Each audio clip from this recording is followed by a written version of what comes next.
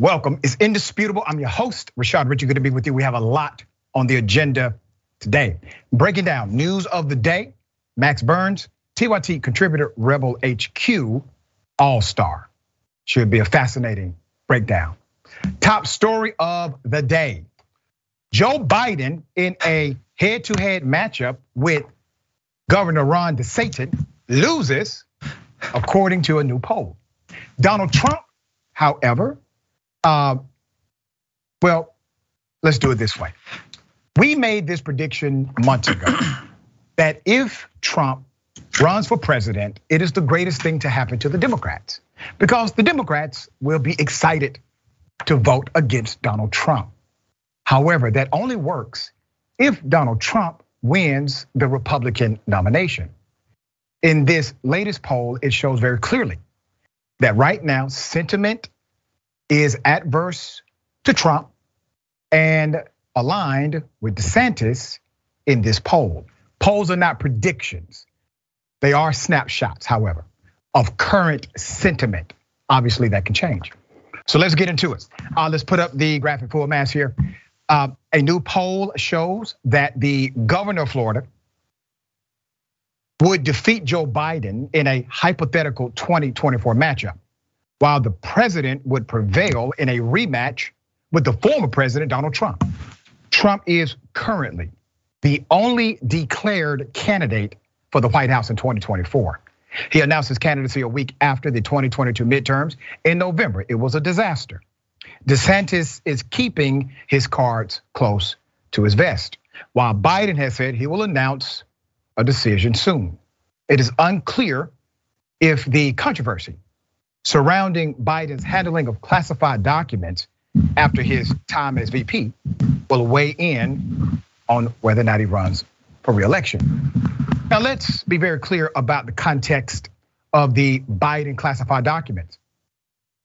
From day one, I said if he was in possession of classified documents and he had absolutely no clearance to be in possession of those documents, that means there needs to be an investigation. Well, conservatives, they get that. They understand that part, no problem. Well, if you believe that, you must also believe that Joe Biden having a handful of classified documents is a no-no. You have to also agree that Donald Trump having a truckload must be a no-no as well. That Donald Trump deserves to be under federal investigation. If you're saying that Biden is compromising the security of the nation, you must also conclude that Trump has done the same as it relates to this country. Investigations should move forward, all right? In a new poll released by WPA Intelligence said DeSantis leads Biden among likely voters while Trump trails his White House successor. A survey conducted from the 2nd of January to the 8th among 1,035 likely voters asked them a series of questions about the three political candidates. Respondents were asked whether they viewed each of the three favorably or none. Trump was the least popular among the trio. Trump was viewed favorably by 39% of the respondents and about 60% not so much. That's a rating of negative 21%. The former president was the least popular among young and minority voters. Biden, meanwhile, was viewed at a rate of 45%. They were in favor of him, of likely voters, but not favored by 55% of the respondents. His net unfavorable rating was negative 10%. So let's go to DeSantis, all right? So here it is. So DeSantis, in this same poll, who was reelected governor of Florida in November, in a landslide victory, need to remind you of that, was the only candidate with a net positive favorability rating of plus 2%.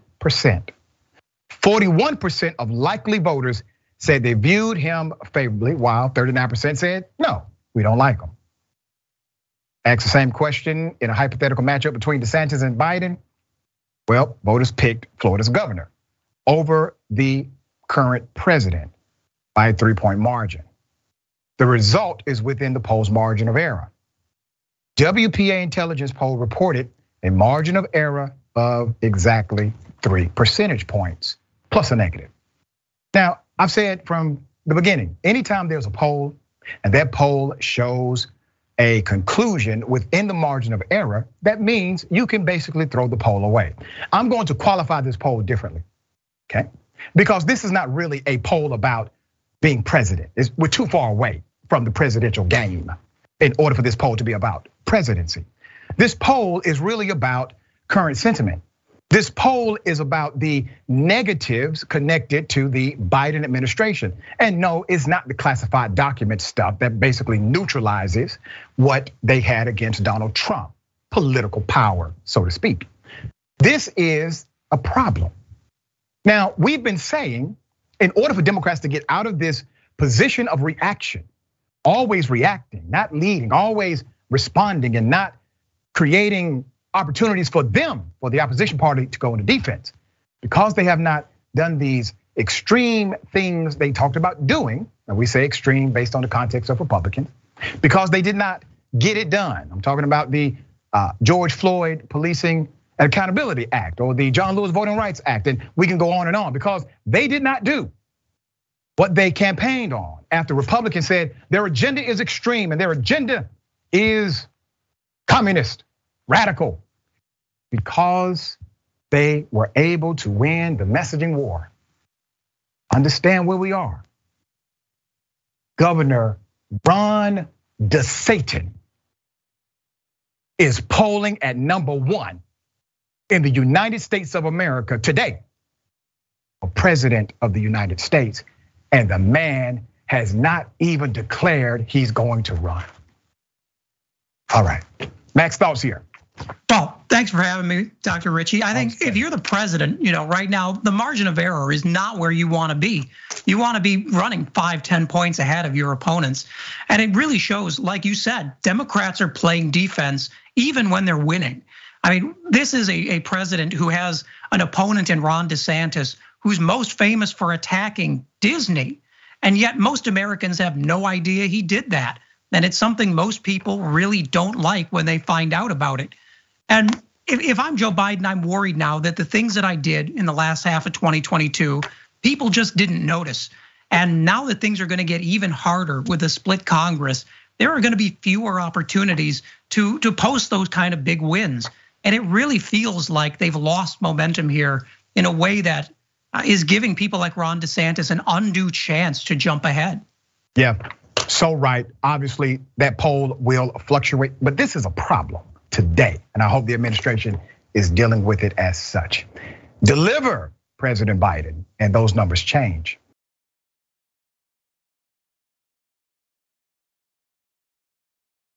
Okay, girl fight. Marjorie Taylor Greene, one corner. Boebert in the other. Well, they got into a situation. Let's put up the picture full mass here. Very interesting stuff. Now, I did say they are no longer of the same political ideology. We talked about this during the GOP speaker election. So tensions between Representative Lauren Boebert and Marjorie Taylor Greene, Colorado, Georgia, respectively, boiled over into a confrontation in a women's restroom where, well, at the US Capitol, at their job, place of employment, they're acting in this manner. The squabble took place on January 3rd, according to individuals close to this. It was the first day of the new Congress in the House Speaker's lobby, a ladies' room, and sources told the Daily Beast the lawmakers feuded over their perceived loyalty to Republican leader Kevin McCarthy as he tried to secure enough votes to become the House Speaker.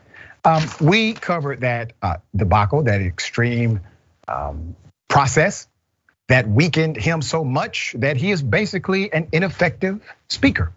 He will continue to be that. I highlighted then that Boebert took the side of Matt Gaetz and others who wanted to basically broker their own power structure and get number 2, number 3, 4, and 5 so that they can take over that speaker position at basically any time. They successfully negotiated in what they wanted. While I do not agree with the political ideology of the conservatives, I mean, damn, think about this. What if we had that kind of, I don't know, guts, spirit, unwillingness to compromise until we get the progressive agenda that actually solves problems for real people? What if we had that kind of spunk? I digress. So they fell out because Marjorie Taylor Greene was backing Trump. Trump was backing McCarthy. Marjorie Taylor Greene, as I said then, was simply running to be the next VP pick. She was lobbying for a job. Looks like she may have actually successfully done it because something came out saying, hey, this person, Marjorie Taylor Greene, who is probably one of the worst Congress people ever, may become the VP pick of Trump, all right? So they had conflict. Greene questioned Boebert's loyalty to McCarthy, not loyalty to you, the voter, not loyalty to a policy that helps people, but loyalty to a man. This is giving you insight to their leadership prowess. So they got into a debate about McCarthy, all right? And after a few words were exchanged, Boebert stormed out. Said one of the sources connected to the argument, you were okay taking millions of dollars from McCarthy, but you refused to vote for him for speaker. Lauren, Greene said according to another source. The first source said Greene came out of a bathroom stall and confronted Boebert, okay? She came out of the bathroom stall and confronted her colleague in the US Congress at the Capitol, who had been unaware the Georgia Republican was in the restroom, but taking campaign money from McCarthy and then turning against him in the speaker voting. That's when Lauren said, don't be ugly. Too late.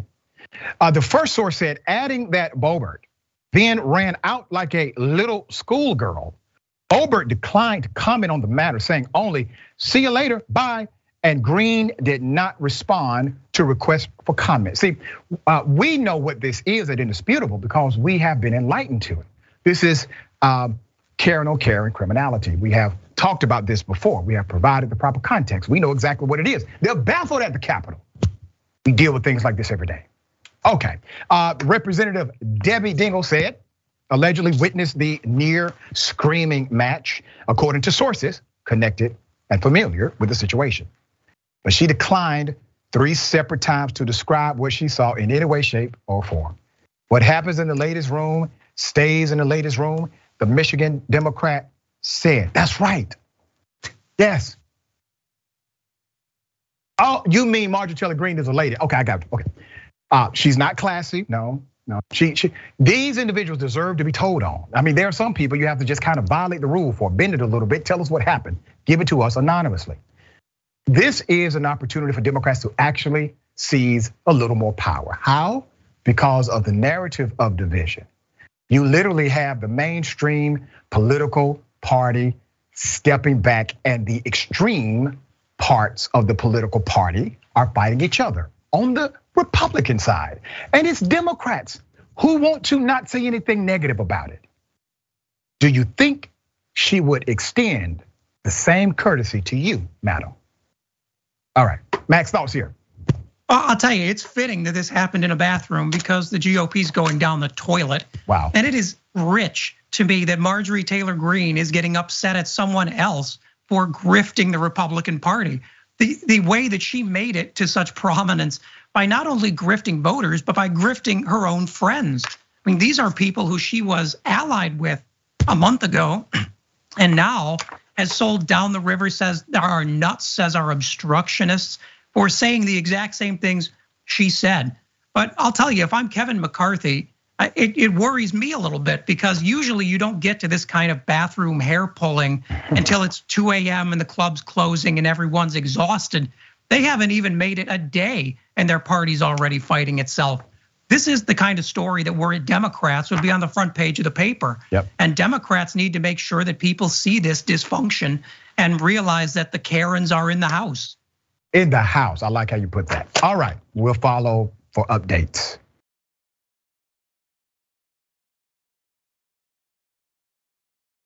A GOP political candidate conservative guy. Well, he wanted to shoot up Dems' homes. Yeah, he wanted Democrats to be shot at. So he decided to coordinate with basically hitmen in order to do so. Let's put up the picture full mass. He's been arrested. But this is how dire things are.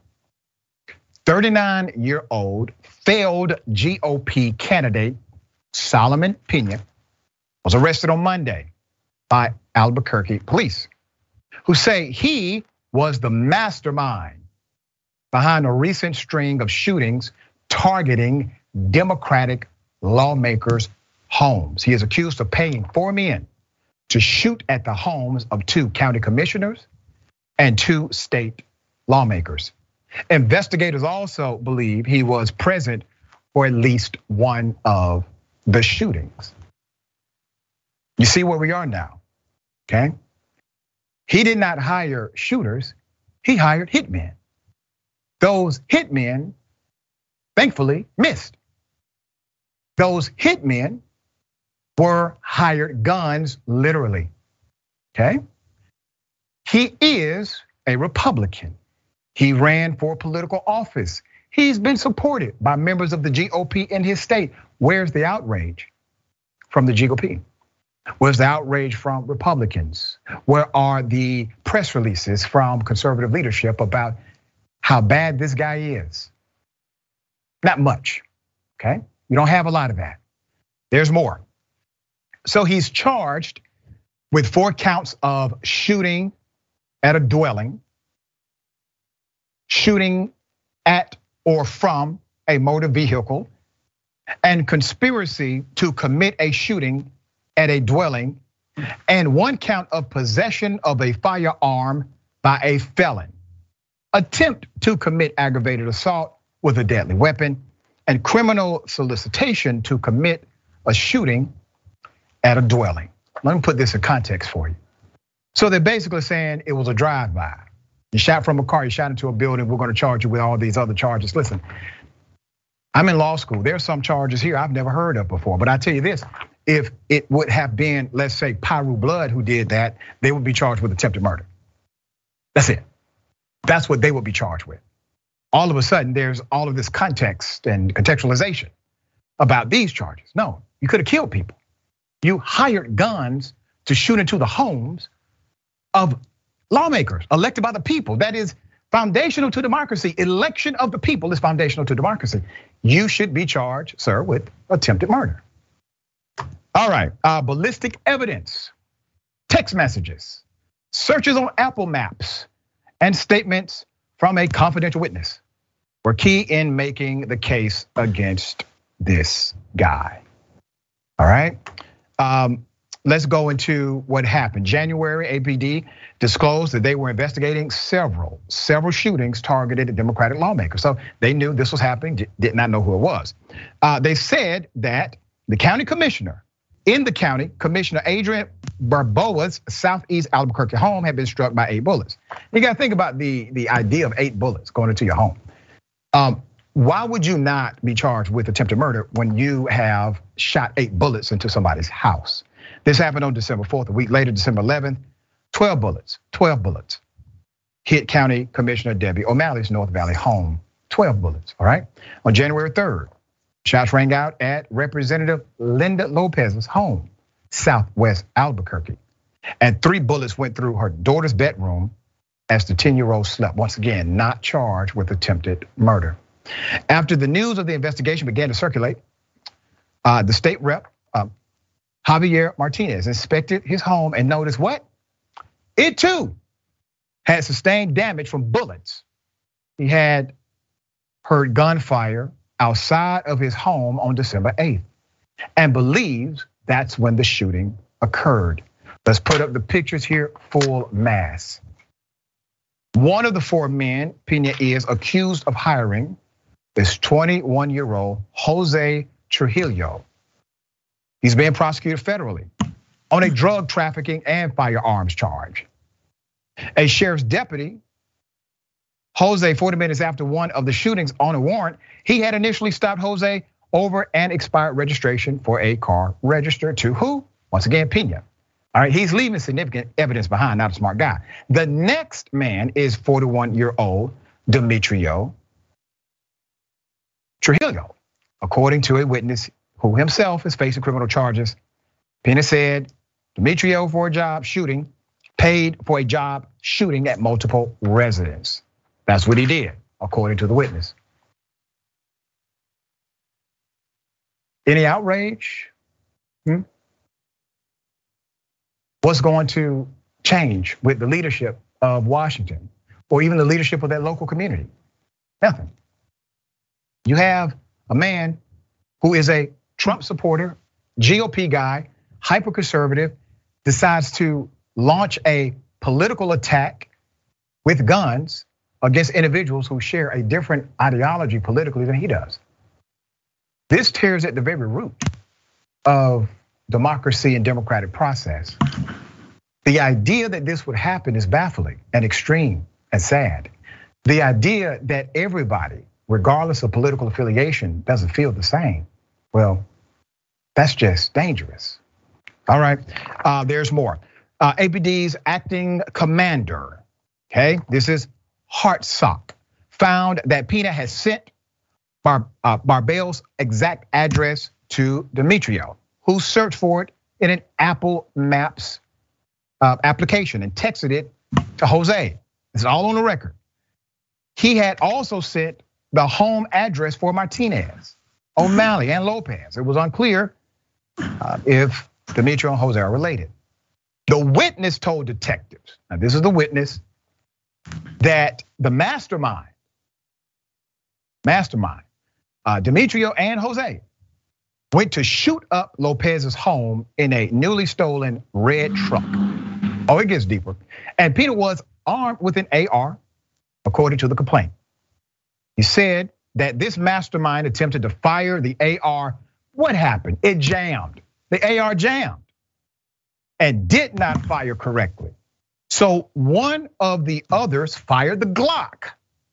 Once again, why are they not charged with A, attempted murder, B, gang affiliation and attempted murder, and whatever the hell else they're doing?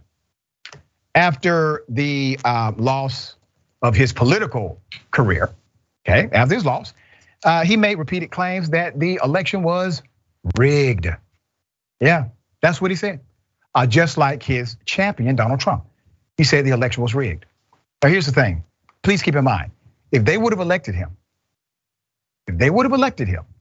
that is the caliber of character they would have elected. That is the man who would have had political power. But I submit to you that we have men already elected just like that. They are dangerous, just like him. And if they can get away with it, they'll do exactly what he did. That's what we are. All right, Max, thoughts here. Yeah, let's borrow a phrase that Republicans love to use and ask, why isn't our country talking about the Republican culture of violence? I mean, this is not a lone incident.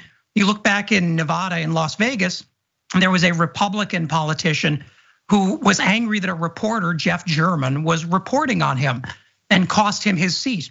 That politician went to Jeff German's house and murdered him. I mean, these are people who think that Democrats, the press, anyone who disagrees with them are enemies of the state. And so anything they do is justified to stop them. And so far, the Republican Party hasn't said a word of condemnation about this because the Republican Party believes that too. And until we address that, I mean, this is just going to be the start. Thank God these shooters were terrible shots, or this would have been even worse. Yeah, and the idea that they're not being dealt with like examples. This is the time that the prosecutor comes out, the AG comes out, DOJ, they come out and say, we're going to make examples out of these criminals. This is what it calls for now. All right, we will continue to follow and update as it develops. We have more on the other side. It's indisputable. Stick and stay.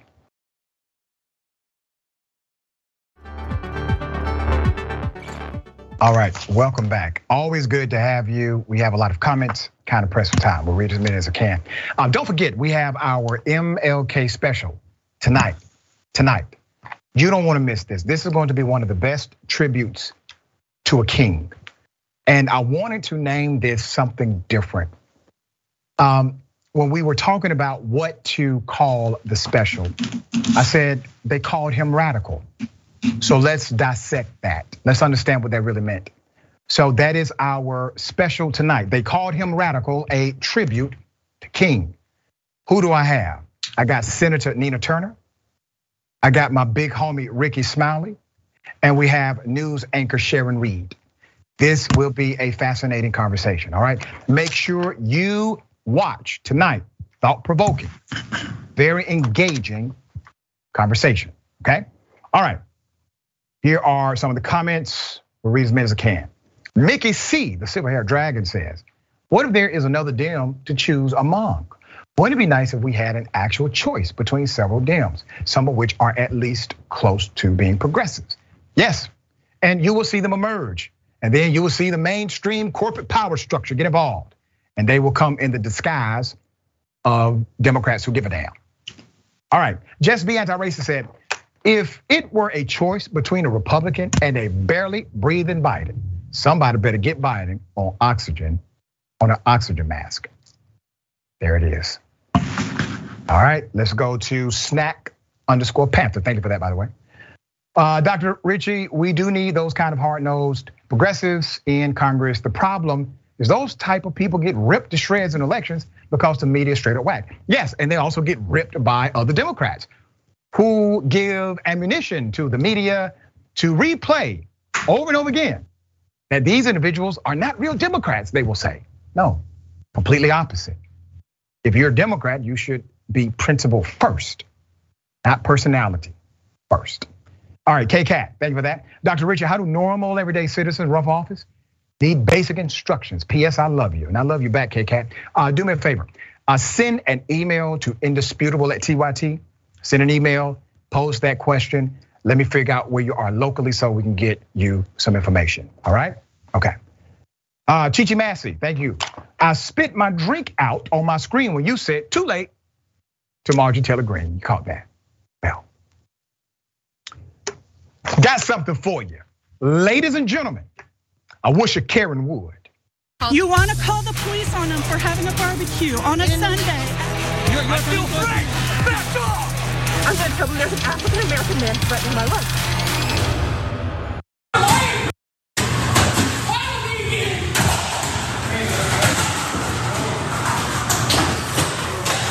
Oh my gosh. Oh my gosh. Goodness gracious. Don't hurt me. Yeah. Karen, you're not you when you're hungry. Okay, this was actually not about a Snicker bar. Ironically, this was about cigarettes. Yes, according to the narrative, the store did not have the cigarettes she wanted, and she wanted to make sure that clerk and everybody else felt her pain. Well, here's the thing. When individuals respond this way over minor things, it is not the minor thing, it is the individual. You see, that was already inside of her. For a person to go that outright, commit multiple crimes over something that definitely is small in comparison. Why is that small, Doc? Because you can go down the street. There's literally, I promise you, there's another store in walking distance from that location. All of that energy, ma'am, that you used destroying the store, you could have walked to the corner down the street and still have some energy left to smoke your cigarette. All right, Max, it's fascinating. Thoughts here? This just furthers my theory that anyone who tucks in a t-shirt is a ticking time bomb and you should stay away from them. But I mean, I smoked years ago and I felt that feeling. I mean, when you really get frustrated that they don't have your pack of cigarettes, but most of us just stop short of destroying the entire store.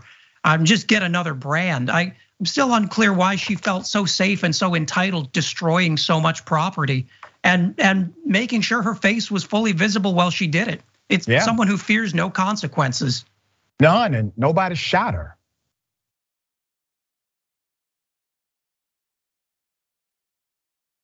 All right, okay. got something for you. Double dose. You want to call the police on them for having a barbecue on a Sunday. I feel free! Back off! I'm going to tell them there's an African-American man threatening my life.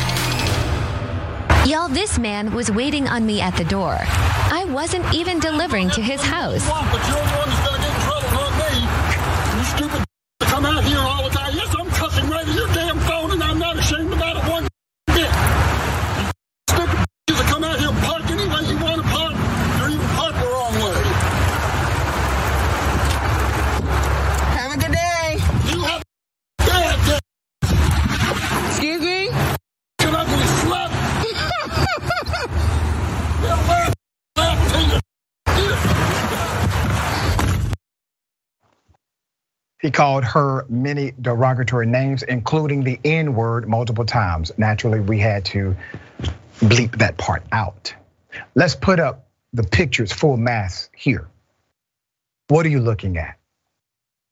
There's a male Karen who decided to do this to an Amazon driver.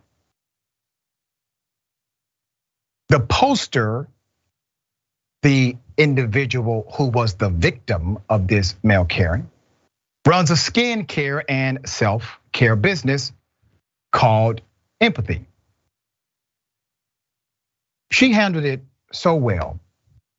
And I'm so thankful she did exactly what I tell people to do. Record, damn it, record. She did it.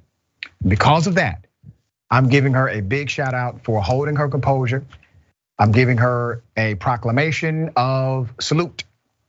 Thankful for her leadership in business and in the midst of Karenicity. So let's go to her business again. The poster runs the skincare company. You can find it at moreempathy.com. That's moreempathy.com. You can text, check out her business. All right. If you got to, make it rain. We appreciate what you had to go through, and we are sorry it happened, but glad it was you who recorded it. Max, thoughts here. Listen, it's no mistake that this guy felt so comfortable doing that. First off, because he was yelling at a woman and also a black woman. And statistics have shown over and over, black women in these service industries are subjected to way more abuse than anyone else. And I mean, I can guarantee she was not parked outside his driveway more than 30 seconds, because with Amazon, if you're parked more than 30 seconds, you get a violation. So the fact is, this man was waiting for this incident. He knew she would be coming, and he chose this opportunity to try and intimidate her to make himself feel better. And that's really disturbing and really sad. We know black women are the most underprotected demographic in the country. And if there's an argument, if you have conflict, well, going racist simply meant you are utilizing the conflict in order to express your racism anyway. It had nothing to do with the car being parked. Had everything to do with the pettiness inside of him and the racism he lives every day. We got more on the other side. It's indisputable. Stick and stay.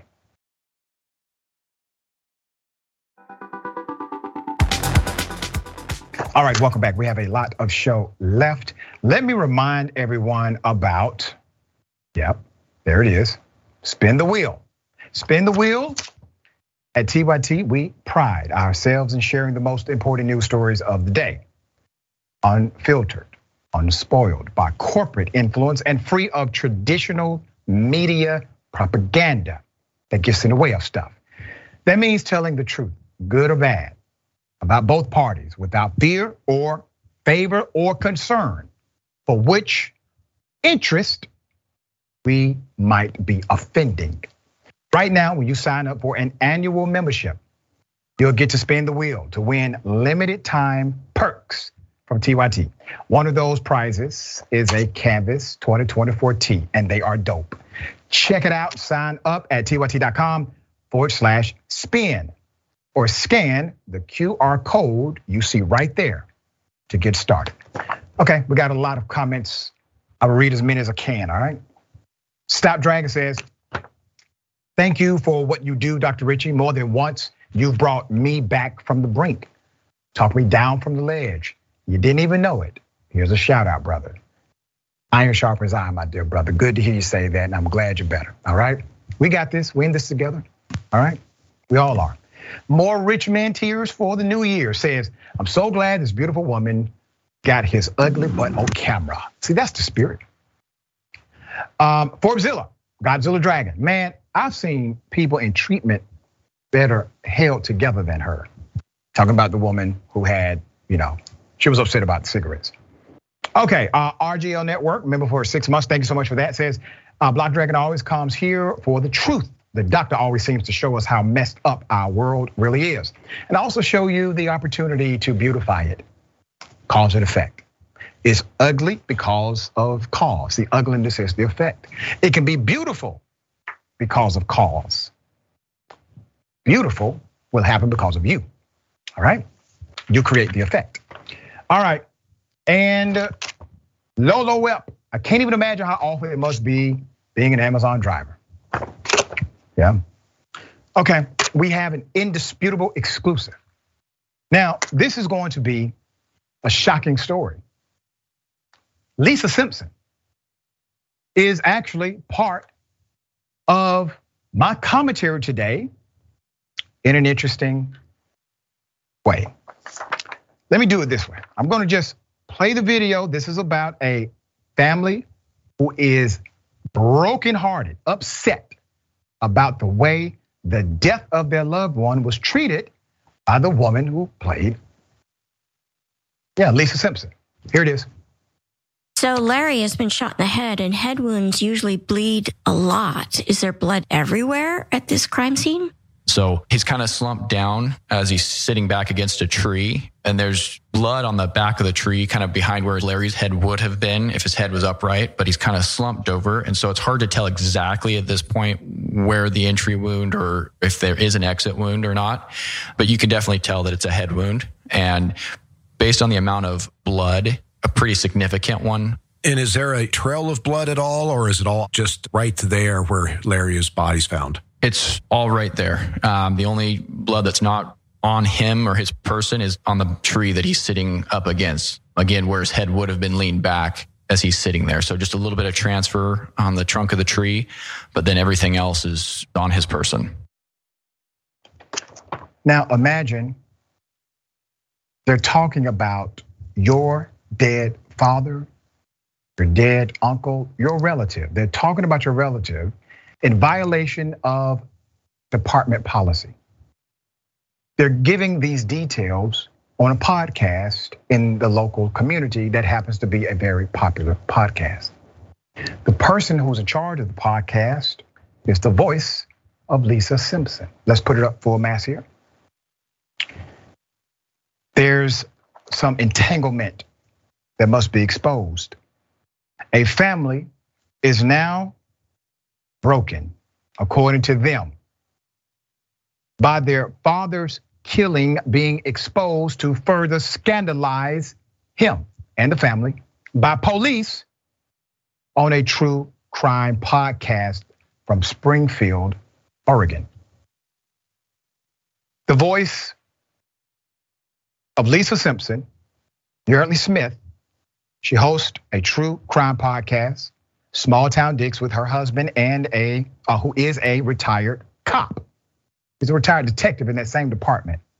So he gets access to this information and then talks about it freely and openly as if it's okay. It's not a violation of policy. And her brother-in-law, a current detective, okay? All right. At the outset of this, the episode began and they boasted about certain things and talked and they discussed standards on the show in the beginning of the program. Now, I'm doing this not because I'm somehow anti-Miss Smith's podcast. Madam, I didn't know you had a podcast. And I'm doing the story in the spirit of advocacy for the family.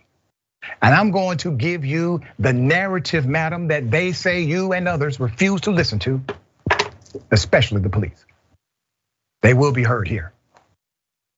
Here's the podcast claim of having respect for the victims they talk about. Here it is. So we want to know, How did we persuade you to join us here on Small Town Dick? Oh, it was a lot of arm twisting. Not the truth.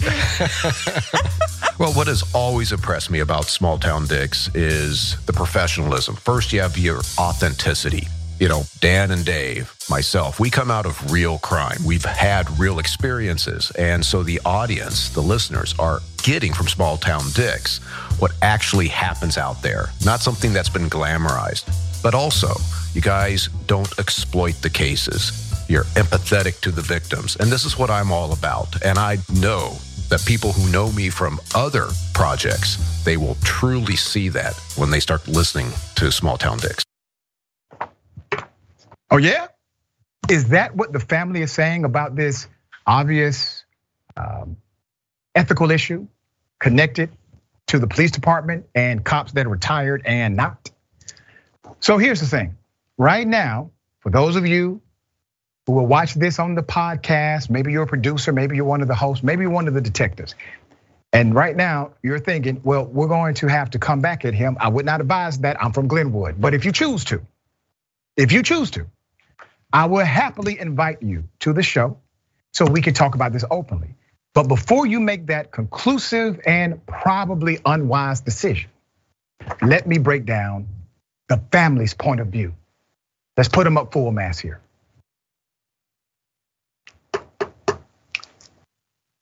The episode we heard ran afoul of the victim's family. The detective in their father's case is Justin Myers. Described the victim's gruesome death.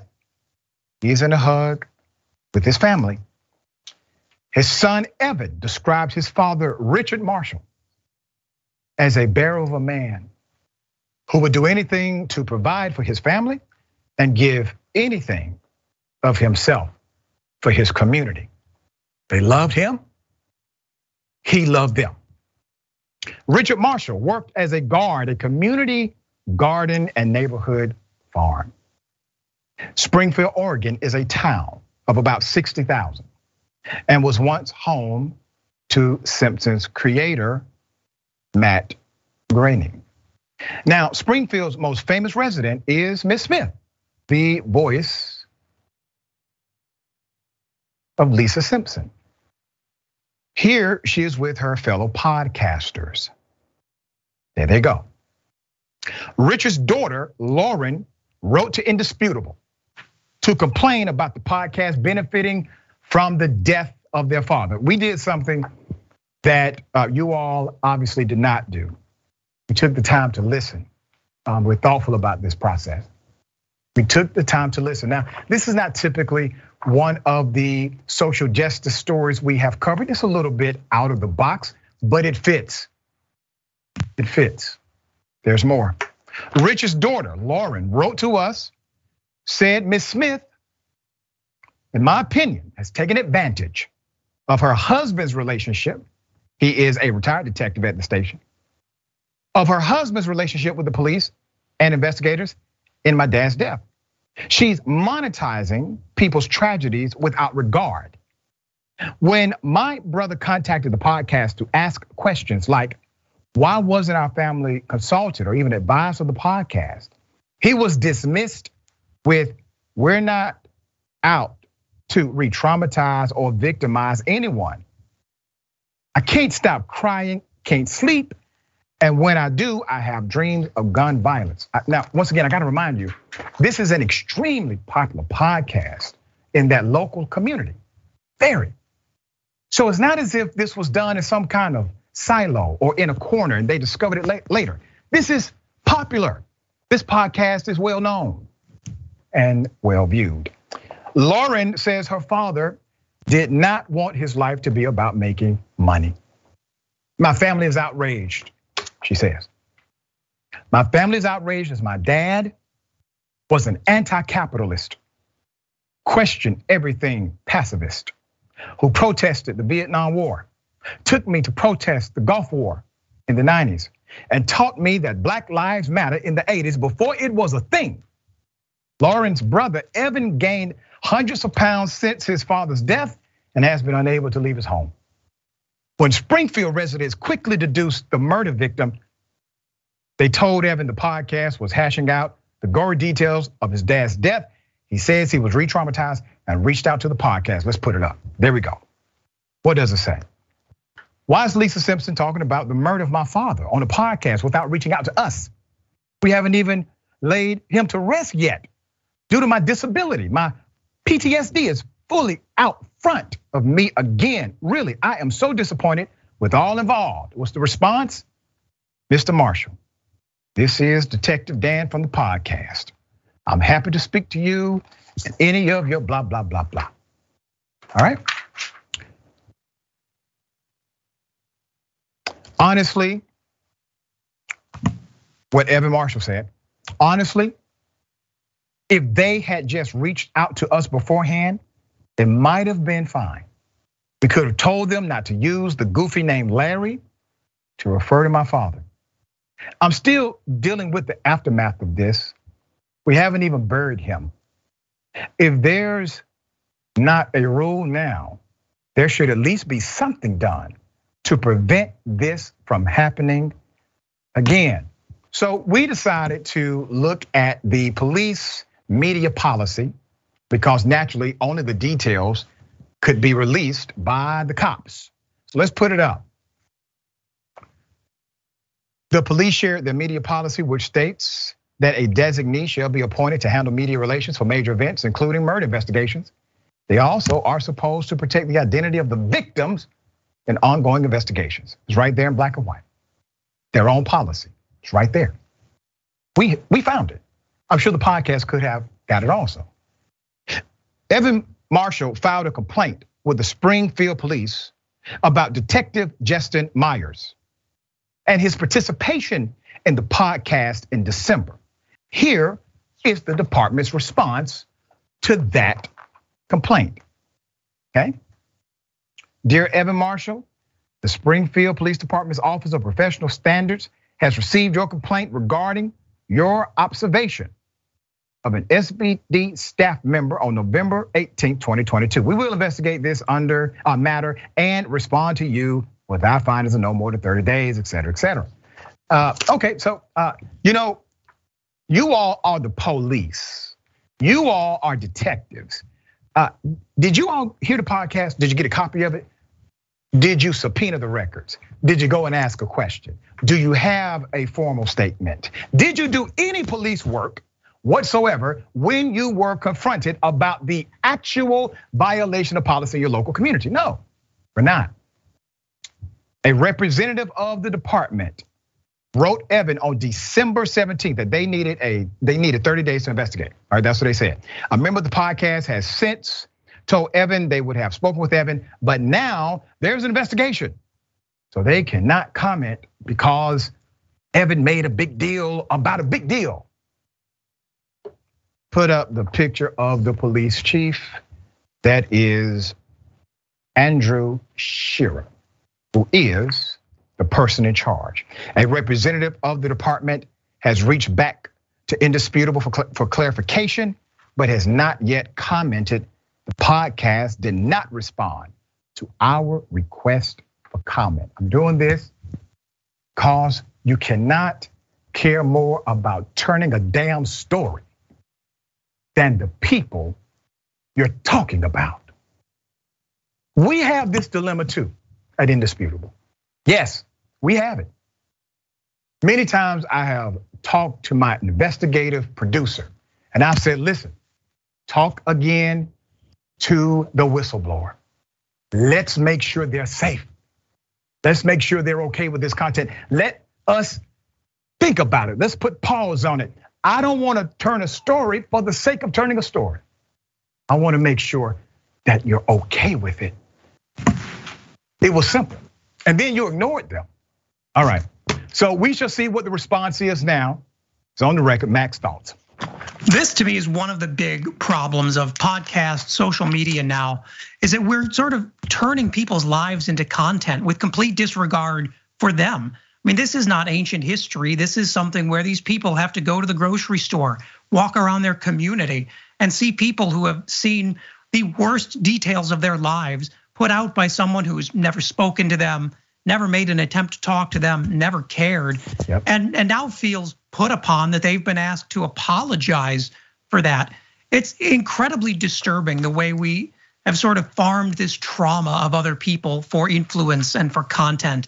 And then when we turn to law enforcement for some sense of privacy, some sense of protection from what can easily be considered harassment, the police don't care at all. I mean, it does show you that there is an immense amount of privilege in this podcast and people who have not themselves been victims of violence, because no one who has felt that trauma would ever feel like they were right in putting another family through it. Right, there you go, very well said.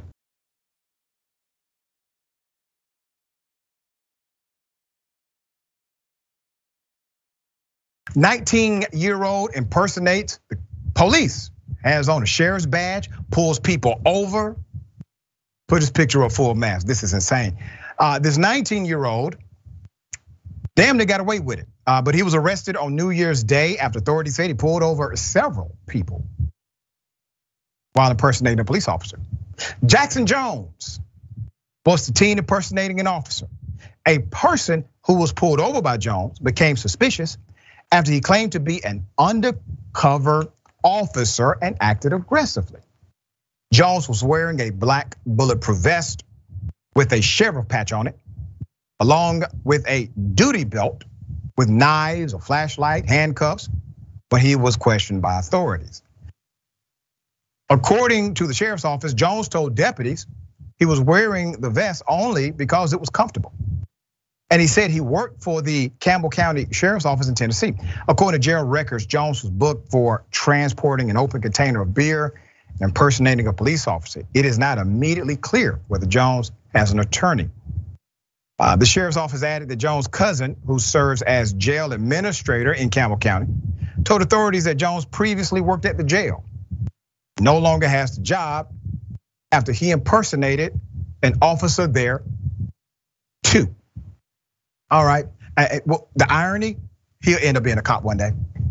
Yeah, that's the irony of it. All right, Jackson, thoughts here. Right, exactly. I didn't even think about that, but that's perfect. Like, well, he kind of followed procedures and he doesn't even know him yet. He's a natural. But like, I mean, people are crazy.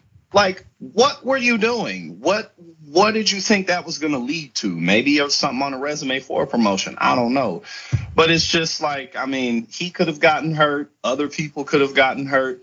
And him acting like a sheriff, it's like, he looks like a teenager. Like he looks like a little boy. You know what I'm saying? Like, so it's just, he's nuts. Hopefully he can get some type of mental health evaluation because somebody who would do something like that is likely dangerous. Yeah, he's a perfect cop in the making. Right, and that's why he was selecting that profession. Okay. Yeah. That is the issue. That's why 75% of people who applied to be a cop in Ithaca, New York, failed the psychological evaluation. You got to think about how deep that is, brother. That says that the microcosm of that applied to the macrocosm says 75%. If you take that data, 75% of all cops that apply are unqualified, not qualified to be police officers.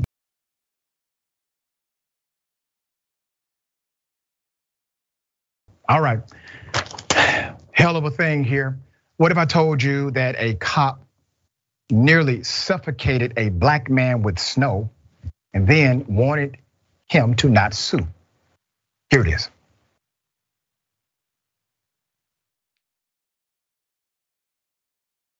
Arrest me then, bro. Calm down. We just want to talk. Arrest me then, bro. Calm down. Arrest me then, bro. Hensley, get off the steps. Arrest me then, bro. Get off the steps. Look, man. The military, bro. Look, would you get down the steps and calm down? Okay, now, come on. You gonna pull that bullet? If you gonna be honest, pull it. Come on. If you gonna kill a black man, why don't you come down here and tell us what the problem is? Listen to what I'm saying to you. I'm not drunk. I'm telling you the truth. Well, then get out here and talk. If you gonna kill me, kill me. Somebody wanna kill you, get down about it, man. I tell you the truth. I tell you the truth. He's being disrespectful, sir. I'm trying to be honest. I'm not a 13, sir. I'm not a 13, sir. You touch me, I'm calling the police. No, I'm not. Don't touch me, bro. Don't touch me, bro. I'm a demon. Relax. Kill me. Kill me. Relax. Kill me then. Show my son you're gonna kill me. That's crazy. That's crazy. Give me. Cuss on him already. I never breathed.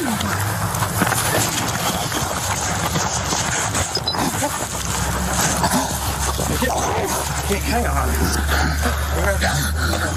Feel it, Zach. Yes. Okay. Get this set. Donald.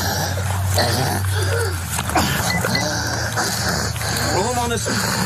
Which way you need him to go? To the this way. Yes, sir. Stop. Set across from one. Yes, sir. The details are very important here. Let's put up the young man's picture, and I will give you the background. 28-year-old Charles Hicks II, an Ohio man, is now suing the city of Akron, Ohio, after one of its officers stuffed several handfuls of snow in his nose and mouth, limiting his ability to breathe during an arrest. Now, before I go to the rest of the historical context of what happened, I need you to understand what that particular move by the cop was about. He is saying that he despises the very breath of this man. He did something so out of line with law and policy. He's willing to risk his paycheck, to risk his status in the community, to risk how his family looks at him, to risk his job, to risk his training, to risk all of it because he wants to show a black man, I can stop you from breathing. Think about how extreme that is. You will risk all of that just for that. And you have one of the most trusted positions in the United States of America. He's still traumatized by it. He's still traumatized by it. He's still in counseling and has PTSD from this experience. Eddie Siplin says, Siplin is the attorney. They filed the federal lawsuit on January 2nd, accusing the city and 7 of its police officers of excessive force during the arrest on the 7th of February, 2021. The night of the incident, the police were called to the home of Mr. Hicks and his girlfriend for a domestic violence complaint. A police report says Hicks' girlfriend claimed he grabbed a knife and threatened her with it. Now, many will now push back and say, well, that's why they did this. Once again, I have submitted this before and I will say it over and over again. It's the right thing. Just because somebody should see a judge, or maybe they should see a judge and see a charge, it doesn't mean they're supposed to see their maker. You see, he could have died from suffocation. And who thinks that would have been justified given he has a constitutional right to due process himself? He has a right not to be criminally penalized or assaulted by the police. That eliminates that due process that we all are supposed to enjoy. There's more. Body camera video shows the officers doing exactly what you saw. Arriving at the home, a shirtless Hicks greets the officers in the front door. Police say Hicks, who appeared unarmed, was under the influence of alcohol upon their arrival. Okay, well, it's legal to drink, not legal to be violent. I don't know the conclusion of that particular allegation. Following his arrest, here's what happened following the arrest. Hicks was taken to jail and booked. He was charged with resisting arrest and domestic violence. After spending 3 days in jail, the attorney said Hicks' domestic violence charge was what? It was dropped. The charge was dropped. But he pleaded no contest to resisting arrest. The attorney claims within the lawsuit that police offered Hicks a plea deal that would also drop the resisting arrest charge if he agreed not to sue the city in return. The attorney says the plea offer was a cover up in the making by the city. They knew their officer did something wrong and they tried to cover it up. Now, I'm no attorney, I'm training to be one. But I do know that my criminal procedure professor, great professor by the way, he would clearly call foul on this. You mean you're utilizing the leverage of a fake ass criminal charge in order to persuade a civil litigation away from you. That's another violation, another no-no. There's more. Let's put it up. All right, this is John Turner. This is the officer who was accused of stuffing snow in Mr. Hicks' mouth. Well, he's been placed on administrative leave as police conduct an internal investigation. It's amazing to me, it takes so long to investigate cops. This investigation, ladies and gentlemen, would take probably 2 years, and they have it on video, all right? He resigned March 2021 before the investigation was completed. That investigation should still go forward, even though he resigned. Multiple cops were involved. Police took no action against him. No criminal charges were ever filed. This cop has a documented history of excessive force complaints during his 10 years with that police department. The Akron Beacon Journal reported that this cop was involved in 3 prior incidents classified as use of deadly force. Now, remember, this is just not use of force. We're talking about use of deadly force. The person could have died, okay? But he was cleared in those cases. No one died as a result of the previous incident. So it seems as if he has an MO here. He has an MO of, at least by way of accusation, bringing people to the brink of death, almost killing them, putting them in danger to the point of where they could die. That's his MO. Seems to be. It is ironic that he has all of these excessive force charges that are deadly force charges. That's different. Typically, we have seen minor infractions and then major infractions and then detrimental infractions by police officers. But this guy, his MO seems pretty much the same and accepted by his supervisors. All right, Max, thoughts here. Listen, years ago, we were told that all of this would be gone once police had body cameras. Now what we're seeing is that these body cameras are really just creating scrapbook photos for their collections. It hasn't done anything to resolve this impunity.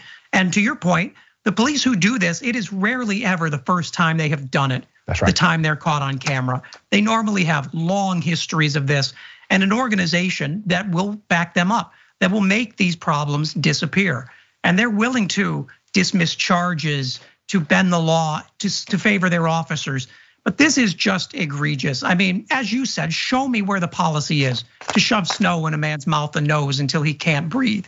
You show me that and I'll shut up. But I guarantee you that deadly assault is not part of police policy. And the fact that this is on camera should be a disgrace to this department. But instead, they're treating it as just another day of business. And usually, as you know, dear brother, these cops are able to move on to another department. Hopefully we can get the information of where he currently is. We are looking for that. Sir, if you are still a police officer, I will find what jurisdiction you work for, guaranteed. We got more on the other side. It's indisputable. Stick and stay.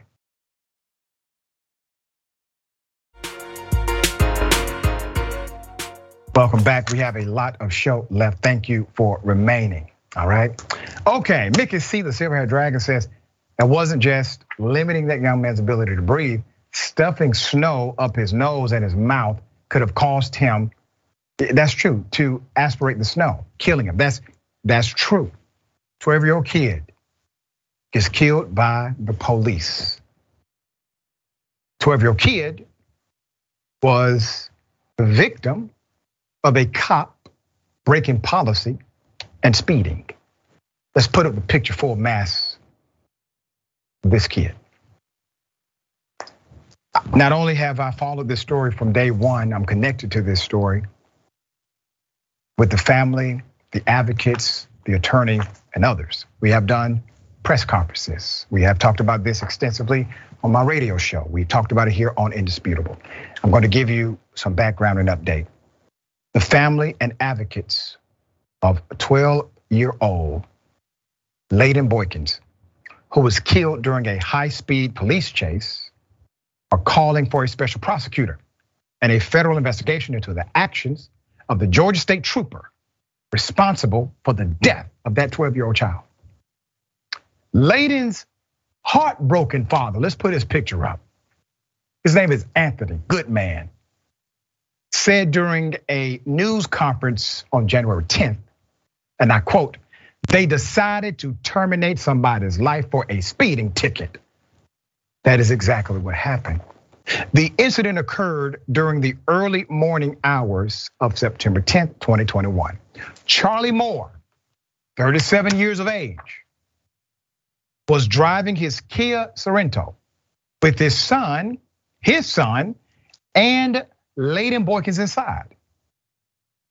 Boykins, who his grandmother was watching while his parents were in Michigan at a funeral, had been given permission to go out with his 14-year-old neighbor and Moore, the teen's father, to earn some money cleaning parking lots on the night of the crash. Local station WXIA reported.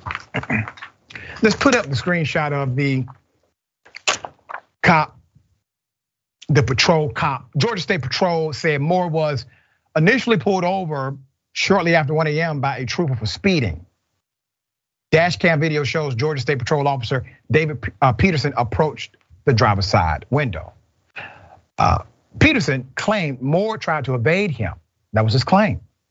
He then posed the question to Moore, hey, give me your driver's license, which Moore refused, prompting Peterson to ask him to step out of the vehicle. Several minutes later, 2 Paulding County sheriff's deputies arrived. Moore asked for a supervisor and questioned, what crime have I committed? At that point, a deputy smashed the driver's side window, and Moore reacted by speeding away. Remember, they're doing all of this with kids in the car, okay? So they know kids in the car when they smash the window. They know kids are in the car when they engage in this dangerous high-speed chase, which is a violation of policy. The high-speed chase lasted roughly 8 minutes, okay? Until Peterson hit the back left bumper of Moore's car, performing the pit maneuver. Literally, you do not get this accident without the pit maneuver, without the cop intentionally hitting the vehicle that he knew 2 children were already in.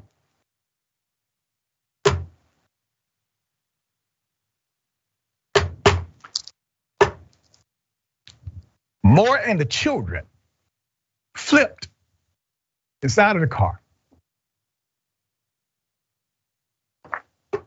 And then what you hear is so disturbing.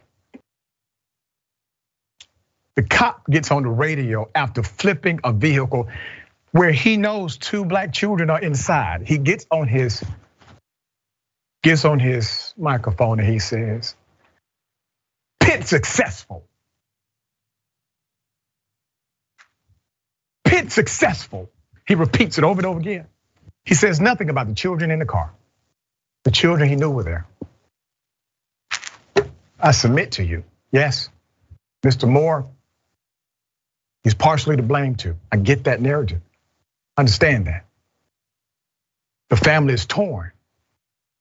But if you believe that Mr. Moore also is partially to blame for his reaction in the moment, and yes, his reaction was fear, it was definitely fear. And maybe he thought he was protecting those children because somebody just busted his window and he's surrounded by cops. He doesn't understand exactly why this is happening. So there may be context for this. But outside of that, regardless of that, we must all conclude that the cop who knew children were in the car, this should have never happened, or at least should have known, right? There's more.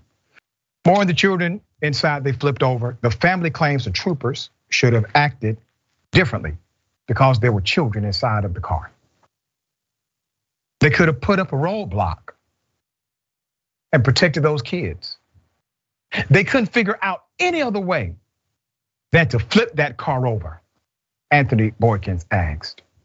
While Georgia's Department of Public Safety policy does not explicitly prohibit the pit maneuver because children are in the car, it requires officers to, and I quote, consider children's safety. Okay, well, they decided not to consider the children's safety. The Paulding County Sheriff's Office on scene told WANF it was 1 a.m. and it was dark and the troopers were having trouble seeing who was in the vehicle. Wow, let's put up a picture of Lee Merritt, my dear brother. This is Boykins' attorney. He shared the radio traffic that indicated the officers knew that the children were actually in the car. Do you realize they're willing to lie about the death of a child? You got to understand how depraved they are.